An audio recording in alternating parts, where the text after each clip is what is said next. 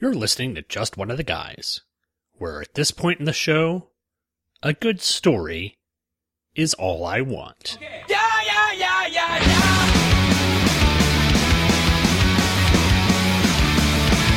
Day after day, your life's a wreck. The powers that be just bring down your neck. You get no respect, you get no relief. You gotta speak up and yell out your grief. So back up the rules, back up the job, 'cause I'm sick of not living to stay alive. Leave me alone, I feel alive. I don't wanna be controlled. It's all I want.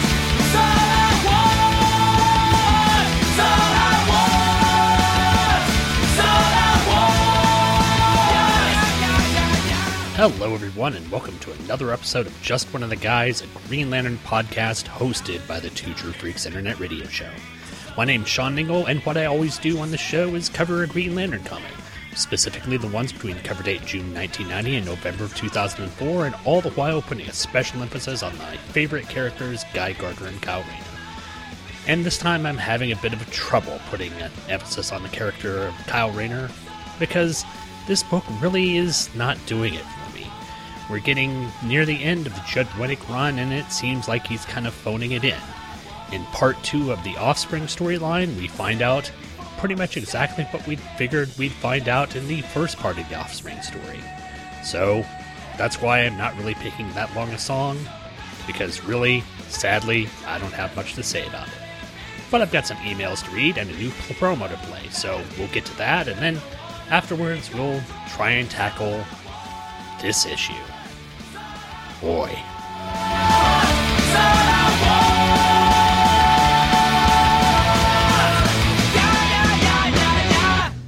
Here at Quarks, customer satisfaction is our primary concern. I'd say we just found our way into a wormhole. I'm Kira Nerys. Lieutenant Commander Worf, reporting for duty, sir. You're the best crew any captain ever had. This may be the last time we're all together. This will shortly become a leading center of commerce and of scientific exploration. And for Starfleet, one of our most important posts. It is quite simply, Commander, the journey you have always been destined to take. Sensors are not functioning. We've lost all contact with the space station. What the hell is happening out there? Shields up. Damage report. Battle stations. I'm Captain Benjamin Sisko. Welcome to Deep Space Nine. Listen to the Prophets, a Deep Space Nine Two True Freaks presentation with Sean Engel and Andrew Leyland. And now with 100% more Paul Spataro. Hey, Michael. Hey, Dad. We need to record another new trailer. Another one? Yes. You know that we read comics and then talk about comics, because as we've established, talking about comics you've not read is just dumb. Yeah, and you make me do it every Thursday. Well, we've moved. Have we? Yes, we have outgrown our old location. I don't feel like I've moved. And we have now moved to twotruefreaks.com. What was that again? twotruefreaks.com. Hey Kids Comics, still every Thursday at twotruefreaks.com.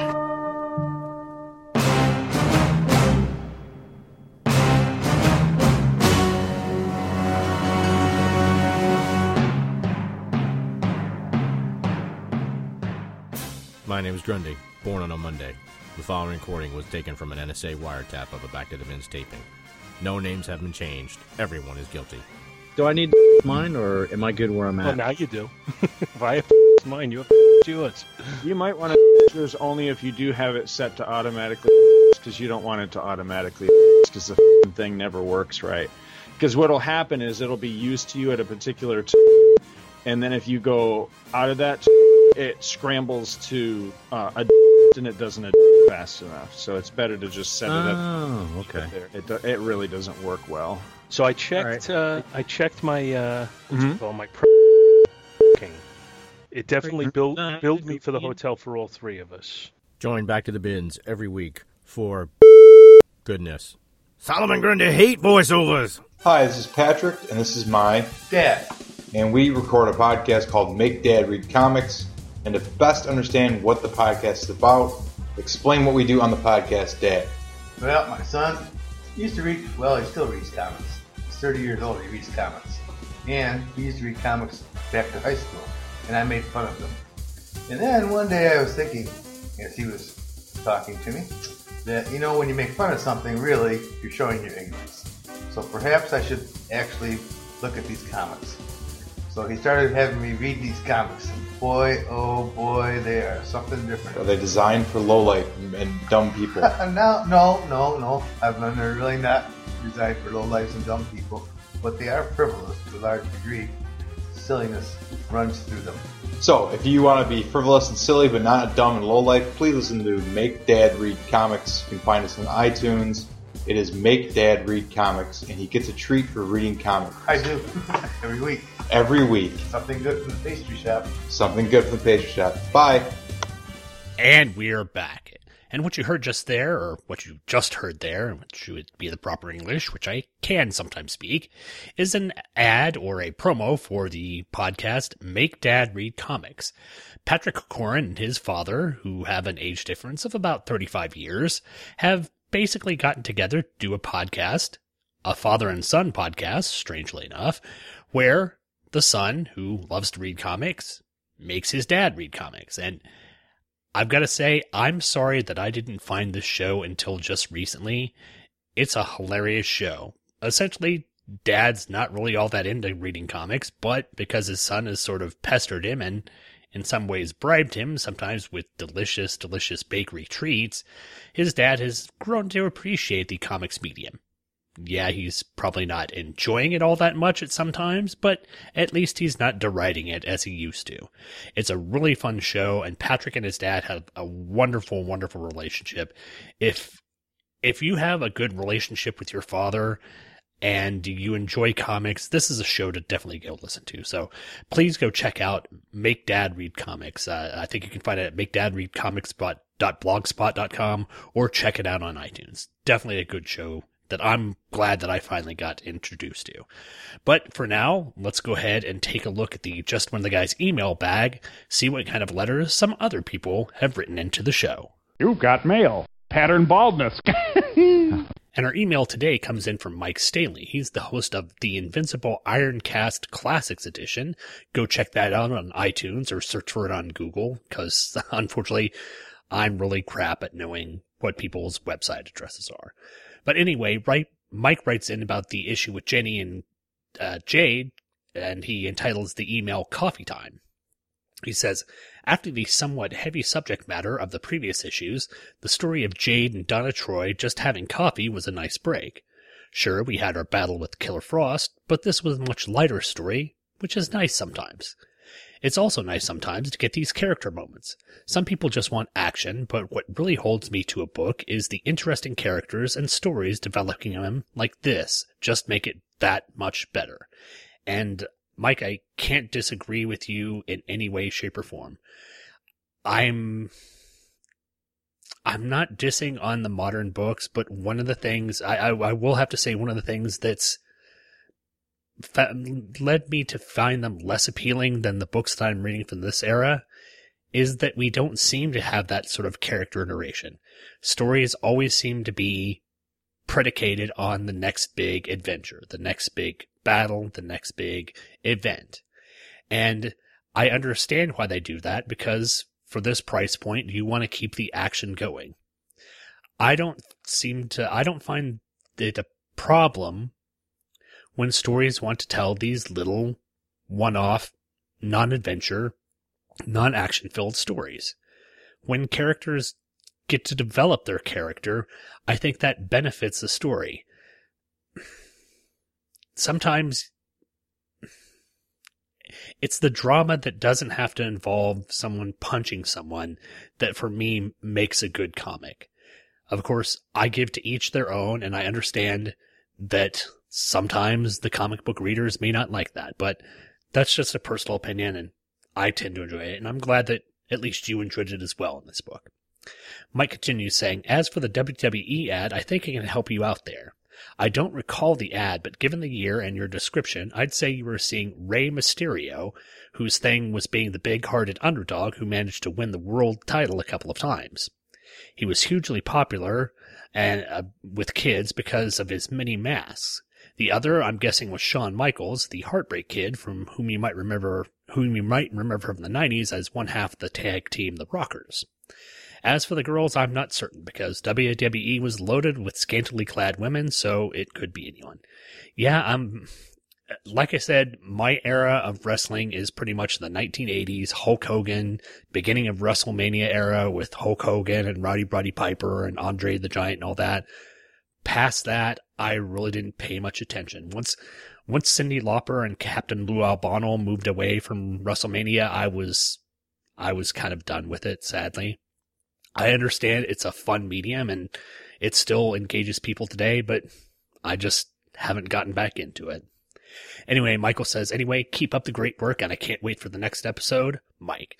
Well, thank you, Mike, for writing in. I really do appreciate that, and I also recommend you going to check out the Invincible Ironcast Classics Edition. It's a fun show, especially when Mike likes to throw in little parody songs at the end of the show. The last episode that he put out a time and recording happened to deal with Green Lantern, and it had a line that actually had me laughing out loud when I listened to it. Well done, Mike. But that does it for emails right now. Thank you, Mike, for writing in. And if you'd like to write into the show, the email address is justoneoftheguyspodcast@gmail.com. Always love getting your emails, and I always love reading them on the air. So, I guess it's time. Let's start our look at Green Lantern number 161. Green Lantern number 161 was cover dated late May of 2003 and released on March 26th of 2003 with a cover price of $225 US and $375 Canada. The title was Offspring Part 2. The writer was Judd Winnick. The penciler was Dale Eaglesham. Inker Rodney Ramos. Colorist Moose Bowman. Letterer Kurt Hathaway. Assistant editor Morgan Dontanville. And editor was Bob Schreck. After a quick recap of what happened last issue, Green Lantern Kyle Rayner awakens all Luke in the Wampa Cave style with his girlfriend J.D. Lynn Hayden hanging right beside him. Seeing his albino Amazon captor confusedly staring at him, Kyle starts up the equipage in an attempt to get him released. Comparing her to a female version of Boo Radley from To Kill a Mockingbird actually gets a response out of her as she approaches the inverted hero and quietly says, "Boo." Wondering if she's trying to scare him, Kyle asks if she knows of the novel, and the girl simply says, "Kyle." Puzzled, Kyle asks how she can know that, since he never told her his name. Meanwhile, the leaders of the capital city make plans to retaliate against the ivory-skinned attacker, while back with Kyle, the same attacker tries to explain to him what's going on with her. She says she has no memories of her past, and all she wants to do is go home to the others. The ones who are little and blue. And in a plot turn that was shocking to no one throughout all of time immeasurable, the warrior is revealed to be Liana, the missing baby guardian of the universe, who's now all grown up and in some slutty clothes. But before Kyle can try and figure out just what caused her transformation from toddler to nightclub dancer with omnipotent powers, the Aroxay forces launch an attack on Liana's position. Kyle tries to get her to calm down, but she goes all crazy pants, talking about discord and order, and starts wrecking up the attacking forces. Freeing Jenny in hopes to use her powers to take her down, Kyle witnesses Liana grab an unobtainium warhead that was fired at her and prepare to hurl it back at the Aroxay. But before she can blow up the planet real good, Ganthet appears, stops the attack, and magics back the planet to the way it was before Liana got there. Crisis averted. Everyone travels back to Oa, where the Zamorons have just decided to show up for some reason and help be the space nannies to the youthful Guardians. Oh, and you know the whole thing last issue about Jenny being pregnant? Well, that was a fluke as well, and now she just wants to go home. But she'll give Kyle a goodbye before she leaves. The end.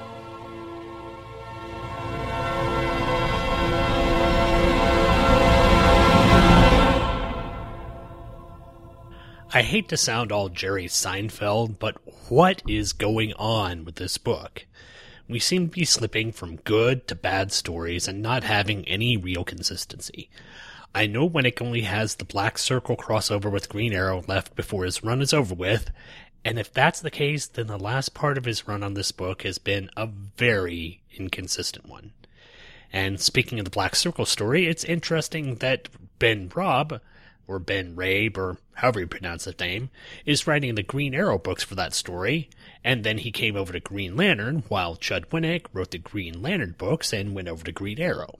Maybe after the hate crime story, Winnick just lost interest in writing Green Lantern. Who knows? But I can sure tell you in my general notes here, I don't think I have much to say about this issue.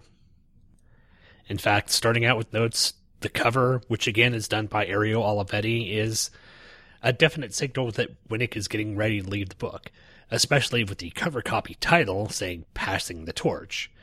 And what's with the floating head of Emperor Caligula over there? Why do they have him? Oh, that's supposed to be Terry. That's not comfortable at all. Page 2, panel 1. I will have to give the book some credit artistically for Eaglesham drawing the image from the view of Kyle and Jenny's point of view. See, they're hung upside down here, and then in this panel you see them right side up, but everything else is upside down, and Kyle is viewing the Amazon Liana in an upside down format. It's an interesting visual choice, which I think is one of the most positive things I have to say about the book. And of course, Kyle is being incredibly snarky. So there's Winnick coming out and with his patented snark, which again doesn't bode well for the book in my opinion. And then I don't have any notes until page 7, panel 2, and it's a frustrating note. I cannot stand this panel. Let me try and describe it here. Kyle has a shocked look on his face and is exclaiming, "God, oh God." He looks like he's surprised.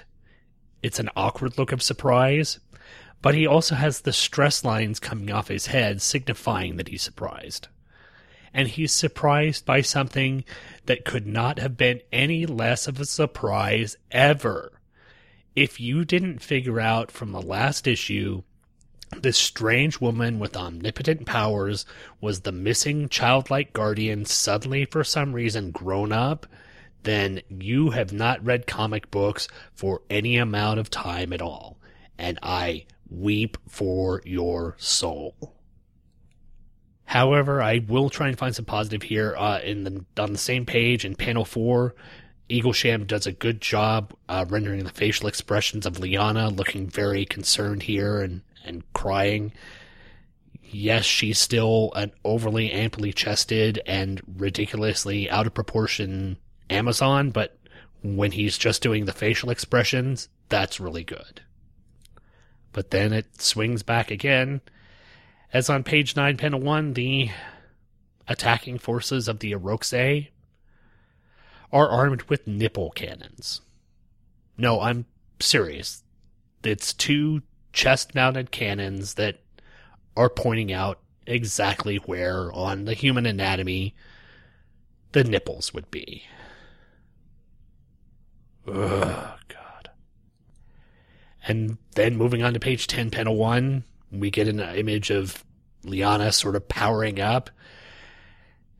And you just see once again how ridiculous her uniform is. It covers absolutely nothing. And plus in this panel, it looks like Eaglesham has drawn her to have her legs fused together. People's thighs are not that big in real life. It's just, and it looks like her feet or her calves are fused together. She's got one giant leg leading up to her abdomen. It's, try and find some positive. Still looking, page 13, Kyle was still in his shackles, so I don't know how he freed himself and was able to free Jenny as well in under 15 minutes, but there you go. Page 16, you got Ganthet coming in with his Guardian Ex Machina, where he basically magics the whole planet back to being normal after his little Guardian baby grown up to be pole dancer has destroyed everything. And then on page 17, oh, hey, the Zamorons are back. Wow, that was completely unexpected and completely unheard of. And where the hell did they come? What is wrong with this story? And to add insult to injury again, on page 19, Jenny says, "Oh, you know that thing that I revealed last issue that was supposed to be really important and got you wanting to be with me? Well, I'm not pregnant. Sorry, Kyle, that was just my mistake. You know, I was all concerned about it, and we made a big deal about it last issue, but now, yeah, forget about it. It's drop storyline. It's so frustrating." But of course, on page 22, now that she's not pregnant, I guess that means that they can go and have some wonderful, super happy fun time before they go back to Earth. God, this issue is frustrating. I don't want to say it's bad. It's not like issue 37 bad, but it's weak. Just really weak. It's weak storytelling. It's weak plotting. The artwork is really bad in some places. Like I said, it's Winnick and Eaglesham who've done a great job up into the hate crime storyline, just coasting. And like I said, Winnick's only got 3 more issues on this, the Black Circle storyline, and then he's off to do Green Arrow. Maybe Green Arrow will be great for Judd Winnick, but we get Ben Robb in Green Lantern, and I'm worried that it might not get much better, so I hope it does, but this is really kind of a sad downward slide that Winnick has taken. Hopefully some advertisements in the issue will make me happy for actually having to read it. And starting out with the front and inside cover, it's not making me happy because it's another advertisement for EverQuest Online. It's for the PlayStation 2 and the PC. It's one of the first MMO RPG games, and I think we've talked about it before, so once again, nothing new here. And we get the same Juicy Fruit ad with the stoplight telling people to stop eating their Juicy Fruit. We get Nature's Care. All these ads are a thing. I think this must be, since this is late May. When did I say this came out? It was, it was released in late May. I think all the ads are the same. So I've got the one for Nature's Care, which is basically Proactive before Proactive came around. An advertisement for Kung Fu Chaos. Yeah, I remember this time. A game for the Xbox. Bunch of strange Sonic the Hedgehog characters doing Kung Fu moves. Yeah, the giant monster battle thing. What is it? War of the Monsters with the tooth in the middle of New York City. Oh, here's a new advertisement, and this really makes me happy. It's an advertisement for Bulletproof Monk, starring Chow Yun-Fat and Sean William Scott, where Sean William Scott basically learns he's got Matrix-like kung fu powers and is being taught by Chow Yun-Fat. I'm trying to see who...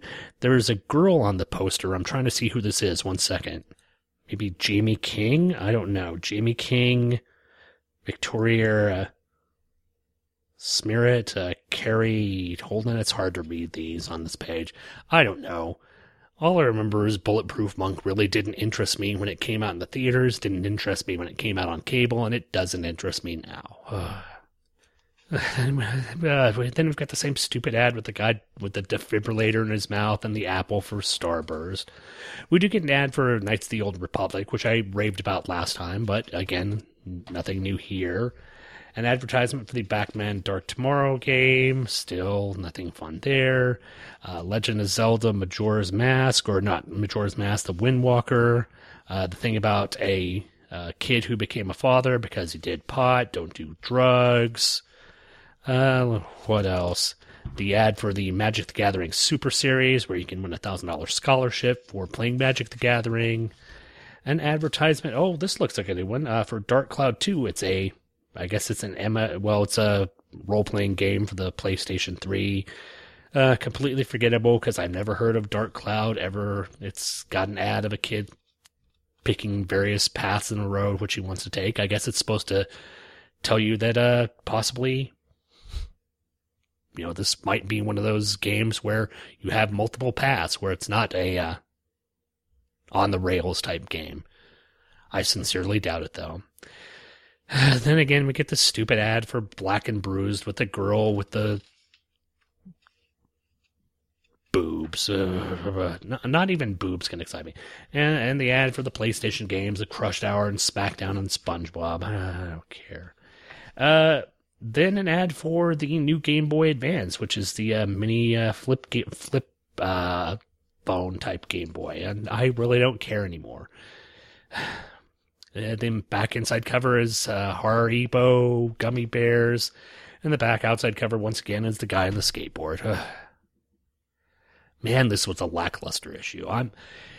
I knew I'd eventually have to have a lackluster issue. You can't have good things all the time, but everything in this was just unpleasant to read. If you're looking at completing the Judd Winnick run, then I guess you have to have this, but if you're looking for reading a good comic, I would say skip. But hopefully you won't skip the next episode, because we're going to be covering, like I said, the Black Circle storyline, which is the final crossover in this run with Green Arrow, the Oliver Queen version of Green Arrow, who for some reason is alive again, as well as Kyle Rayner, Green Lantern. It can't be any worse than this. But I will also be joined by a special podcaster who is a big fan of Green Arrow, who's going to be coming to talk with me next time. So I hope you'll download the next episode when that comes out next Friday. I'll be looking forward to it, and I hope you will as well. So thank you everyone for getting through this episode with me, and we'll see you next Friday on another episode of Just One of the Guys, a Green Lantern podcast. See you later, everyone. You've been listening to Just One of the Guys, a Green Lantern podcast, hosted by yours truly, Sean Engel. All images, stories, and music are copyright their respective copyright holders, and no infringement is intended. This podcast is done solely out of my desire to show the denizens of the internet that comic books could be fun, humorous, compelling, thought-provoking, and exciting, while not having to fall into the weary tropes of the 1990s. I'm not in any way doing this for monetary gain, which irritates my wife to no end. All feedback for the show can be sent to the show's Gmail account at justoneoftheguyspodcast@gmail.com. All feedback, positive and negative, is warmly welcomed. All spam bots are warmly welcome too, as long as your definition of a warm welcome is for them to die horribly in a fire. The website address for the show can be found at the brand new Two True Freaks website, located at twotruefreaks.com. There you can find the RSS feed, as well as scans of the covers, and whatever else I feel like putting up. Look for me on iTunes. Just search for Two True Freaks Presents Just One of the Guys podcast, and you can subscribe to the show there. You can search for me on Facebook as well, and now you can find me there, as it was a requirement of my new Demonza Corps contract. But it doesn't mean that I'll be joining your little Candy Crush group anytime soon. Thanks for downloading and listening, and come back next Friday for another episode of Just One of the Guys, a Green Lantern podcast.